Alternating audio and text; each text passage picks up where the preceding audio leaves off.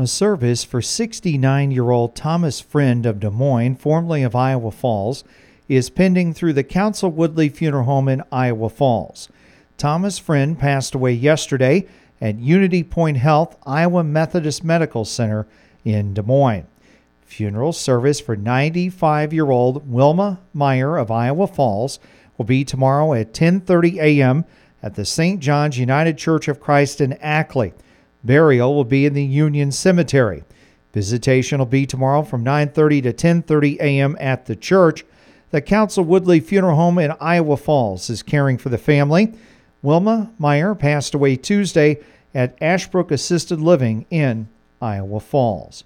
A Mass of Christian burial for 83-year-old Donald J. Weiner of Rockford will be Monday, 10:30 a.m. at the Holy Name Catholic Church in Rockford. Burial will be in the Riverside Cemetery in Rockford. Visitation will be Sunday from 2 until 5 p.m. at the church. The Hogan Bremer Moore Colonial Chapel in Mason City is assisting the family. Donald J. Weiner passed away Tuesday at his home in Rockford.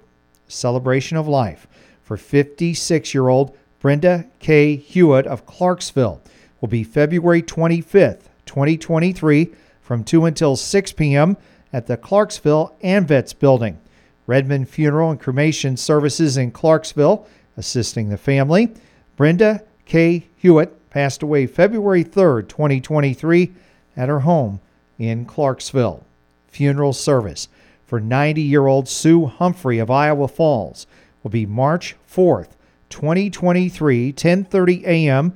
at Searles Funeral Home in Iowa Falls. Burial will be in the Friends Cemetery. Visitation will be March 4th from 9:30 to 10:30 a.m. at the funeral home.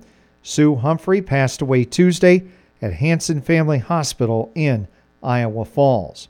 And a memorial service for 96-year-old Laverne Reeks of Alden will be March 11th, 2023, 2 p.m. at the Council Woodley Funeral Home in Iowa Falls.